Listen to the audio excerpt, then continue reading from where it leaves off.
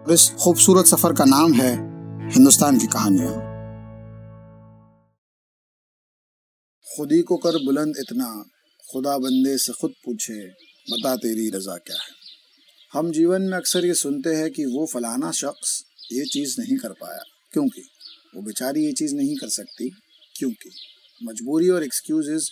इनके साथ सिर्फ दो ही चीज़ें हो सकती है। पहली, या तो हम उनके हवाले हो जाए, दूसरी उनको ये कहे कि पिक्चर अभी बाकी है मेरे दोस्त। और आज की कहानी है दूसरे किस्म के लोगों की। दिल्ली की विनायना खुराना, जिसे हिंदुस्तान राइटर विदाउट पेन के खिताब से जानता है। तो आइए चलते हैं गनों के सफ़र पर, जिसका हर पन्ना हौसले की स्याही से लिखा गया है। 20 मार्च 1994 को विनायना का जन्म हुआ, मगर लैक ऑफ ऑक्सीजन के कारण राइट फ्रॉम बर्थ से ही उसकी बॉडी में सेरेब्रल पाल्सी की कंडीशन डेवलप हो गई और देखते ही देखते विनायना के हाथ पैर और यहाँ तक कि बोलना भी बंद हो गया। वे दूसरे बच्चों की तरह चल नहीं पाती थी।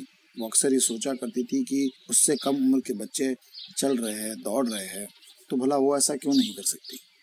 विनायना ने 10 साल की उम्र में चलना शुरू किया, वो भी एक वॉकर के सहारे।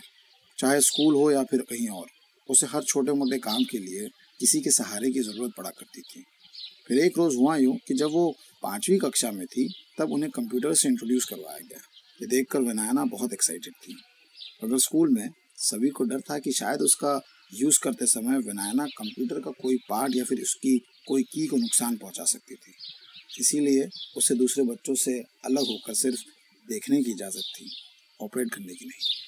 मगर अपनी लाडली की खुशी के खातिर घर पर पापा कंप्यूटर ले आए। अब एक और था विनायना का इंटरेस्ट और दूसरी ओर थी उसकी मजबूरी। तो विनायना ने एक अनोखा तरीका निकाला। वो अपनी नाक के जरिए टाइप करने लगी। तरीका निराला था, मगर इससे विनायना को बहुत बैक पेन की शिकायत होने लगी। वो लिखती गई और पीठ का दर्द बढ़ता गया, और फिर दर्द इस हद तक पहुंच गया कि उसे बेडरिडन होना पड़ा। स्कूल, जो विनायना की सबसे पसंदीदा जगह थी, उसकी बीमारी ने उसे वहाँ जाने पर रोक लगा दी थी। ये दौर विनायना के लिए सबसे मुश्किल भरा वक्त था। ना वो स्कूल जा पाती थी, ना खुद से खा पी सकती थी। हर चीज़ के लिए उसे या तो अपने माता पिता या फिर अपने भाई के सहारे की आवश्यकता पड़ती थी। फिर एक रोज़ हुआ यूँ कि विनायना की मम्मी को कुछ काम के लिए कहीं बाहर जाना था, तो वे उसके हाथ में एक मैनुअल मोबाइल लेकर चली गई और कहा कि बेटा, किसी भी चीज़ की ज़रूरत हो टाइप कर देना, मैं फ़ौरन आ जाऊँगी।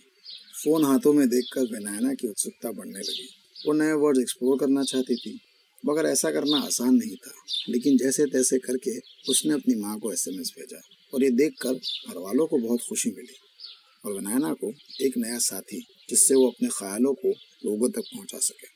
फिर क्या, वो दिन था और आज का दिन है। विनायना ने अपनी कविताओं से लोगों का दिल ही नहीं, उन्हें जीना भी सिखा दिया है। आज वो इंग्लिश लिटरेचर में दिल्ली यूनिवर्सिटी से ग्रेजुएट है, 2 बुक्स की ऑथर है, और जब भी उसकी तरफ कोई देखता है तो वे बड़े विनम्रता के साथ कहती है, डोंट जज me by my physical disability because I have an intelligent mind inside. Hello, I am Vinay.